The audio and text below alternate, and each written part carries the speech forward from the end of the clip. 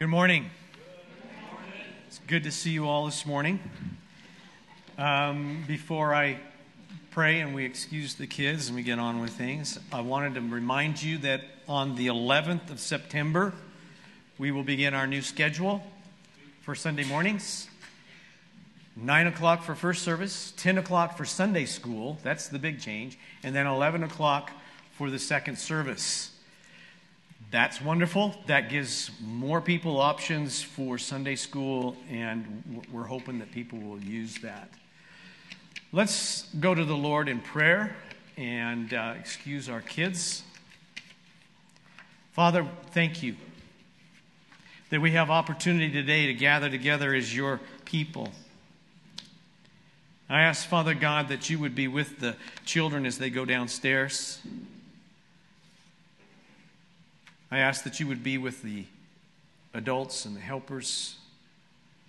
And I thank you and I praise you that we have opportunity to portray the gospel and to teach the next generation the truth of your word.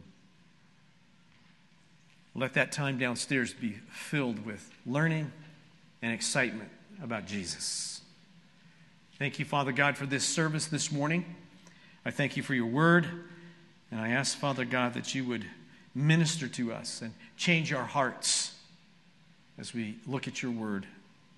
Thank you, Father, for all the wonderful, amazing things you've done for us through your Son.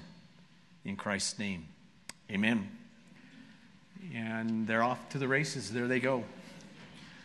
Yeah, we don't even have to dismiss them. We don't even have to dismiss them. They know the routine. This morning, we're going to end our series on miracles, and we're going to end it with the greatest of all miracles. And Zach and I both are going to bring this message this morning. This is a little different, but that's okay. We're doing this because we both feel this intense passion for the greatest miracle.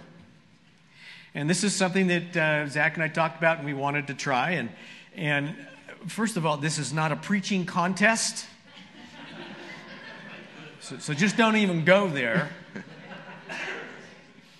And I'm not standing on the box, so just put up with the height difference. This intense passion that we have for the greatest of miracles is why we're going to do this, because we're hoping that by both of us preaching through this message, that you will gather how important this is, and that we will reinforce the importance of this miracle. There really isn't a greater one. This is the one. As we've been in this series, each of the miracles we've looked at point toward this same fabulous miracle. What is the greatest miracle? The miracle is being saved from eternal separation from God. The first miracle we looked at was creation. And God, He didn't have to create. God chose to create. And the reason why God created everything was to bring glory to Himself. God's love for the Trinity poured out to all of creation. Genesis 1:1. In the beginning, God created the heavens and the earth.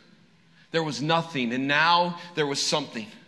Science can take us all the way back to the beginning, but it can never describe why there is something rather than nothing. You see, even science knows that there was a beginning. I was reading the other day about a telescope called the James Webb Telescope. And it uses a camera with these 3 filters that can map out infrared light. It makes it visible to the human eye. They're hoping that this new technology can give us insight into the Big Bang. And what I love about it is the Bible that we read 3,300 years ago, Moses already wrote about it. The Bible is clear. God spoke and the universe came into existence. Hebrews 11:3. By faith, we understand the universe was created by the Word of God, so that what is seen was not made out of things that are visible. The universe came into existence by divine command. It was not assembled from pre-existing matter or energy. The beginning of the universe was a supernatural event. Colossians 1:16 says this, For by him, Jesus, all things were created, in heaven and on earth, visible and invisible. Whether thrones or dominions or rulers or authorities, all things were created through him and for him. You see, if Christ created all things, then he could not have been created. He must have always been. And Christ created a universe that is 93 billion light years wide, and yet the Bible tells us that humans are his grand creation. We are made in his image.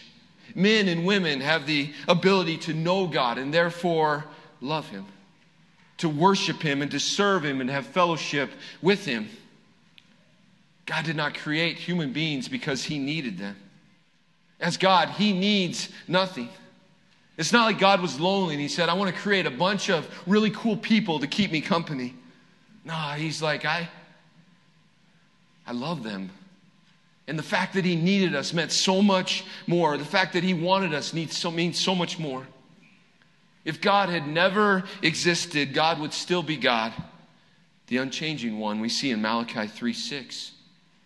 In God, he created Adam and Eve with this ability to choose right and wrong. He gave them a choice, the tree of life or the tree of knowledge and good and evil. And Adam and Eve chose knowledge. They chose death. They chose the ways of this world and not abundant life in God. And they began to die physically, although it took many years for their bodies to die. But you see this spiritual death immediately, separated from the perfect holiness of God. And at that moment, God, he passes judgment on Adam and Eve and on Satan. And in this judgment, we find God's grace. It's where we see the greatest of all miracles. In his judgment, we see the solution that God provided for a problem that we could not solve on our own. Genesis 3:15. I will put enmity between you and the woman, and between your offspring and her offspring, and he shall bruise your head, and you shall bruise his heel. This word enmity, or eva in the Hebrew, is a feminine noun meaning hostility or hatred among nations in warfare. God is like, prepare yourself, Satan. You think that you have won, but I will win the war. You are only a pawn in my perfect plan. The greatest miracle is found in this last phrase. He shall bruise your head, and you shall bruise his heel. Bruising the head should be understood as lethal. Bruising the heel is non-lethal. This verse, it looks forward to Jesus, the offspring, winning the battle with Satan through his death, his burial, and his resurrection. Hebrews 2:14 and 15 says this. Since therefore the children share in flesh and blood, he himself likewise partook of the same things, that through death he might destroy the one who has power of death, that is, the devil, and deliver all those through fear of death were subject to lifelong slavery. Amen. The second miracle that we looked at was the parting of the Red Sea. Just an incredible, incredible miracle. And it's a picture of God delivering his people from certain death. The parting of the Red Sea is also connected to another miracle, the miracle of the Passover.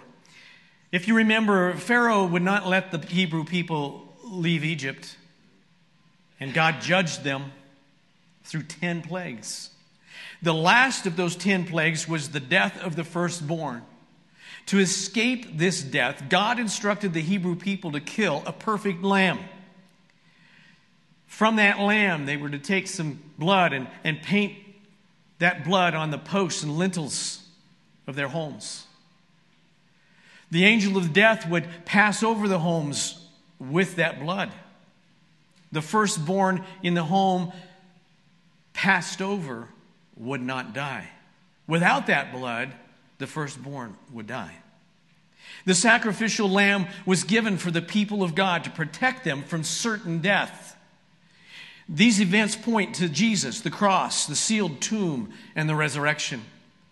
Now, as that story unfolds, when the firstborn of the Egyptians died, the Egyptians were quick, to get them to leave. The Hebrew people left Egypt, and they came to the shore of the Red Sea. The Egyptians changed their mind, And they came after the Hebrew people. They wanted to bring them back for slave labor. The Hebrew people were trapped. They couldn't go forward because of the sea. And the Egyptian army was rapidly approaching from behind. They're trapped. But God had a plan. God provided salvation for God's people by parting the sea and providing dry ground for them to pass over to the other side. Here's these people. And they come to the sea, and it's amazing. There's dry ground, and there's also, the scriptures describe it as walls of water on either side. That's amazing. Can you imagine walking through this? You know, you're walking on dry ground, and there's this squid watching you, you know, on this side. A little ways further, there's a shark, you know, passing by in these walls of water. Amazing, amazing miracle. And what this is a picture of the salvation that we have through the blood of Jesus. Each person is trapped, held hostage by sin.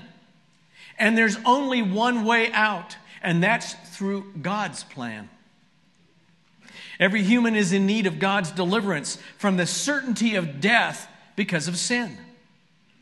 The deliverance for the Hebrew people was by God's sovereign hand. The same is true for our deliverance from sin. Only through the blood of Jesus can we be saved. The story also shows, because the Egyptians were destroyed, that to reject God and His plan results in certain death. Paul tells us this in 2 Timothy 4. The Lord will rescue me from every evil deed and bring me safely into His heavenly kingdom. To Him be the glory forever and ever. Amen. Amen. Next is Elijah. He's on Mount Carmel. And there's this contest between Elijah and the prophets of Baal. And God, He demonstrates His power and His sovereign authority by consuming the altar. There is no other God who can save. There is no other God. The God of Elijah, the God of the Bible, is the only one. Any other God is a fraud, a fake, a deception. And worshiping any other God will only bring destruction. Oppose God and there will be certain death. Put your faith in God and He will deliver you by the power of His right hand. This miracle points to the incredible power of God to save His people and His perfect justice. Romans 1:16. For I am not ashamed of the gospel, for it is the power of God for salvation to everyone who believes, to the Jew first and also to the Greek. God's right hand is power. But often we see God's power in the gentleness of a low whisper. He met Elijah in a low whisper when he was in the depth of his despair. He meets us in a low whisper in the depth of our despair. And there is no greater despair than a separation from God. And Jesus willingly separated Himself from God. He was silent in front of Pilate, and He did not try to justify His innocence because He willingly was liable. He willingly suffered the consequences of our sin. He willingly took on the cross, and He did it with such compassion.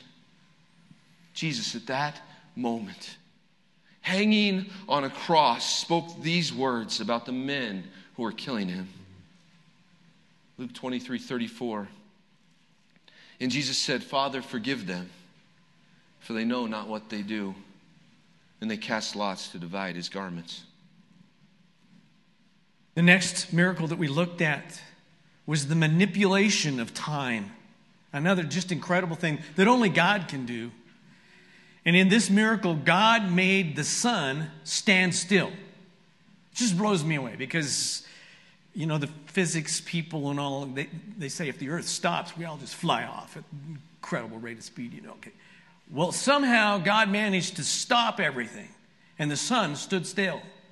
Joshua 10, beginning of verse 12. At that time, Joshua spoke to the Lord in the day when the Lord gave the Amorites over to the sons of Israel. And he said in the sight of Israel, Sun, stand still at Gibeon, and moon in the valley of Adullam. And the sun stood still, and the moon stopped, until the nation took vengeance on their enemies. Is this not written in the book of Jashar? The sun stopped in the midst of heaven and did not hurry to set for about a whole day. Wouldn't that be amazing? But there's a part in this that is important for us to recognize. This began with Joshua speaking to the Lord. Joshua spoke to God. He prayed. Prayer is a vital part of the greatest miracle. God hears his people when they pray for deliverance from their greatest enemy, which is sin and death. God was with Israel that day, and he gave them victory. They believed God's promise and knew that the victory was assured. The same is true for each believer who trusts in the gospel, the greatest miracle. Our first step, the first step in trusting God, is prayer.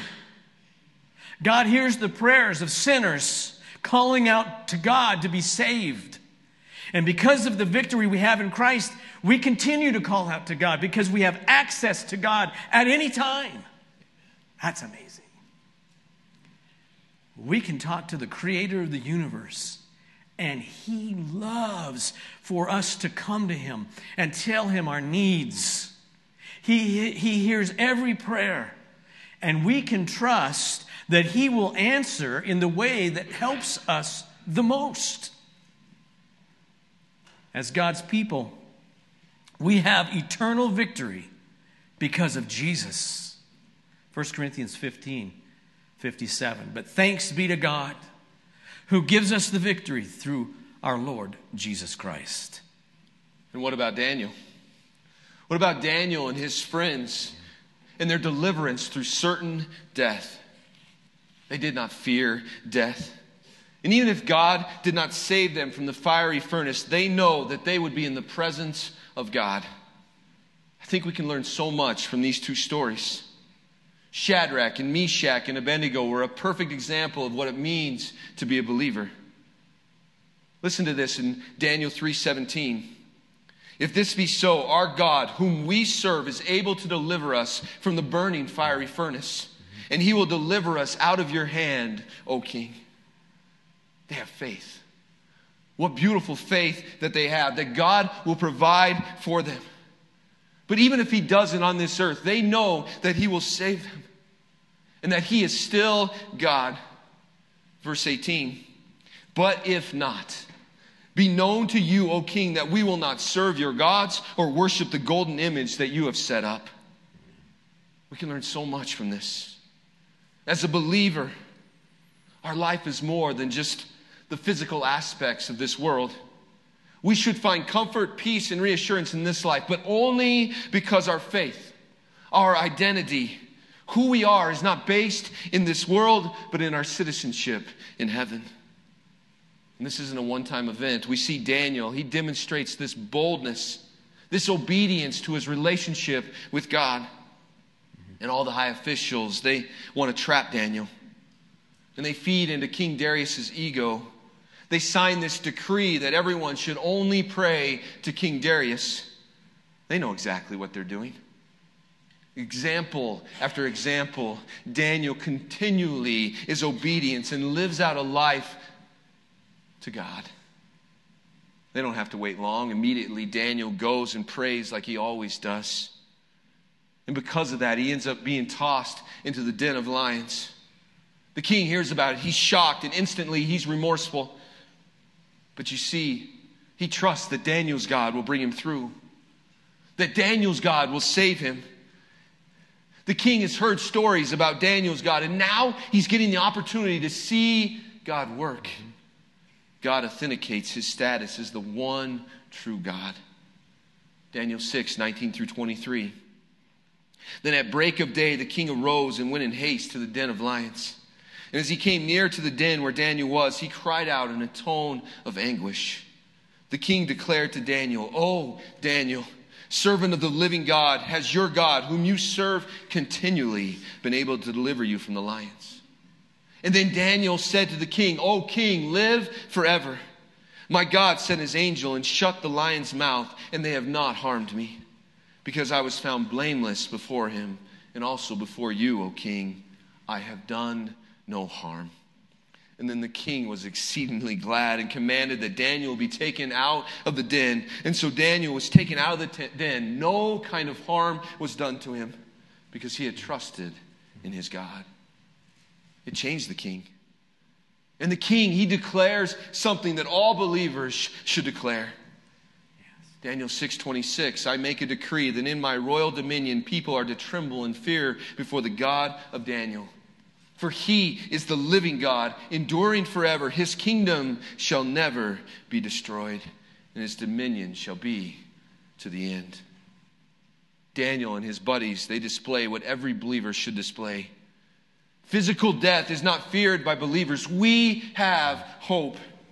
We are not afraid because we have been bought and purchased by the blood of Jesus. Amen. Jesus has always been the solution. Daniel and his buddies, they looked forward to this apex of all civilization, and we look back. Physical death only takes the believer into the presence of God. God, he used Daniel to continue to show the world God's plan to save those who trust him and draw near to him. Hebrews 7:25. Consequently, he is able to save the uttermost, those who draw near to God through him, since he always lives to make intercession for them.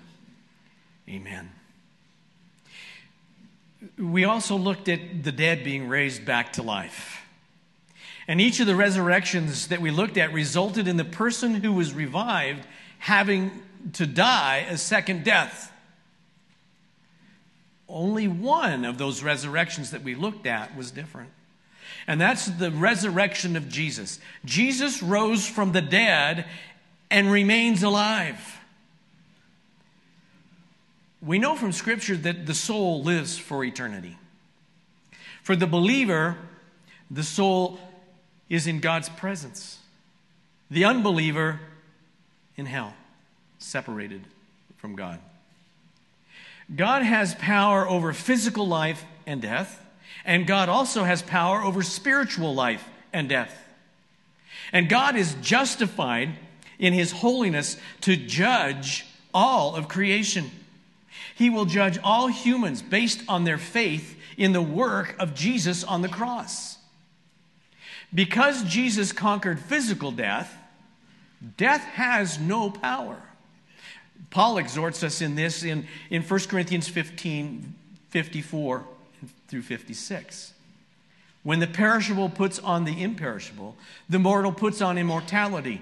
Then shall come to pass the saying that is written, death is swallowed up in victory. O death, where is your victory? O death, where is your sting? The sting of death is sin, and the power of sin is the law. But Jesus also conquered spiritual death. John 3:36. Whoever believes in the Son has eternal life. Whoever does not obey the Son shall not see life, but the wrath of God remains on him. John wrote later in chapter 6, verse 40, for this is the will of my Father, that everyone who looks on the Son and believes in him should have eternal life, and I will raise him up on the last day. And this brings us to the greatest miracle, which was planned before Jesus' creation even came into existence. But it culminates at the death, burial, and resurrection. Jesus paid the just and required price that God required for all sins of all humanity. He made it possible to be saved, to conquer death, to restore a right relationship with God, to have fellowship with God for all eternity. And Jesus was fully God and fully man, which makes him the perfect sacrifice to meet the righteous, holy demands of God's law. He provided a sacrificial, substitutionary death. And this death was a concept that God had illustrated through Abraham and Isaac and throughout the Old Testament. Jesus took our sins, even though he had no sin, and he imparted it to each believer, his righteousness. A righteousness that was prophesied by Jeremiah in Jeremiah 23:6. In his days, Judah will be saved, and Israel will dwell securely. And this is the name by which he will be called. The Lord is our righteousness. This brings us to a place where we need to consider some things. So I have some reasons why we consider this to be the greatest of all miracles. I believe I have 5 of them. This is the greatest miracle because each believer is made holy and righteous before God. Each believer is made holy and righteous before God and is acceptable in God's presence. That is so amazing. Paul says in 2 Corinthians 5:21, "For our sake he made him to be sin who knew no sin, so that in him we might become the righteousness of God." Not just any old righteousness, but the righteousness of God. What an incredible miracle. Second, this is the greatest miracle because of the incredible glory that it brings to God. This whole plan that God has instituted glorifies Him. Every believer glorifies God. Colossians 1:27. To them God chose to make known how great among the Gentiles are the riches of the glory of this mystery, which is Christ in you, the hope of glory. Third, this is the greatest miracle because God's crowning achievement of creation is restored. God began this miracle in the garden. You know, there's just Adam and Eve. So he began in a garden, which we also would call a paradise.